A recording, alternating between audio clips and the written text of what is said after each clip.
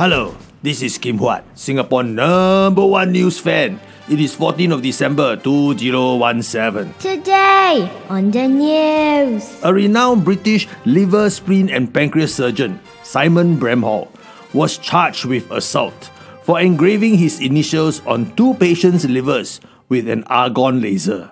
Huat, a doctor and an artist. The autographs did not do any harm, but Dr. Bramhall got a formal warning from the General Medical Council. I think cannot lah. If you let one surgeon engrave his initials in a liver, then how? Plastic surgeon can also sign off on your new nose, or a colorectal surgeon sign off on your new anus. Unless it's a celebrity surgeon, and then you want to show off that your surgery was done by a famous doctor, then you can get his autograph lasered so you can say to your friend, hey, you see my new breast? It was done by a famous Korean surgeon, you know. See, got his signature here on my left boob. in local news, Prices of food are going up. In my coffee shop, 1 prata kosong will be 90 cents on 1st of January 2018, up from the current 80 cents. Wow, that is actually about 10% increase. I am sure I will taste the extra 10% kosong. I am told I'm very lucky already. Still got 80 cent, 90 cent prata kosong in my coffee shop. Most other places are selling more than $1 for 1 prata kosong. Wow, even before GST hike. Outram Park fried kway teow mee will also be going up in price from $3 to $4 from the 2nd of January 2018. Wow, that is a 33.33333% increase.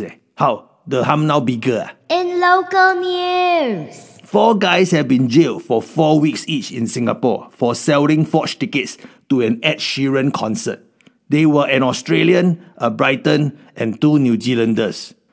I think they are now thinking out aloud. Oh why, did I sell the fake tickets? Oh why, did I sell the fake tickets? I think it can be a hit. in local news, Apparently the sky was a dramatic red during sunset today. People posted photos on Facebook. Kim Huat did not see any sky because Kim Huat was working indoors with no windows, alone. Walao. Wait, I need to go toilet and cry. You all stop posting photos of the sky lah. in entertainment news, Disney has announced it will purchase the assets of 21st Century Fox and will own the rights to X-Men, Avatar, The Simpsons, FS Networks, and National Geographic.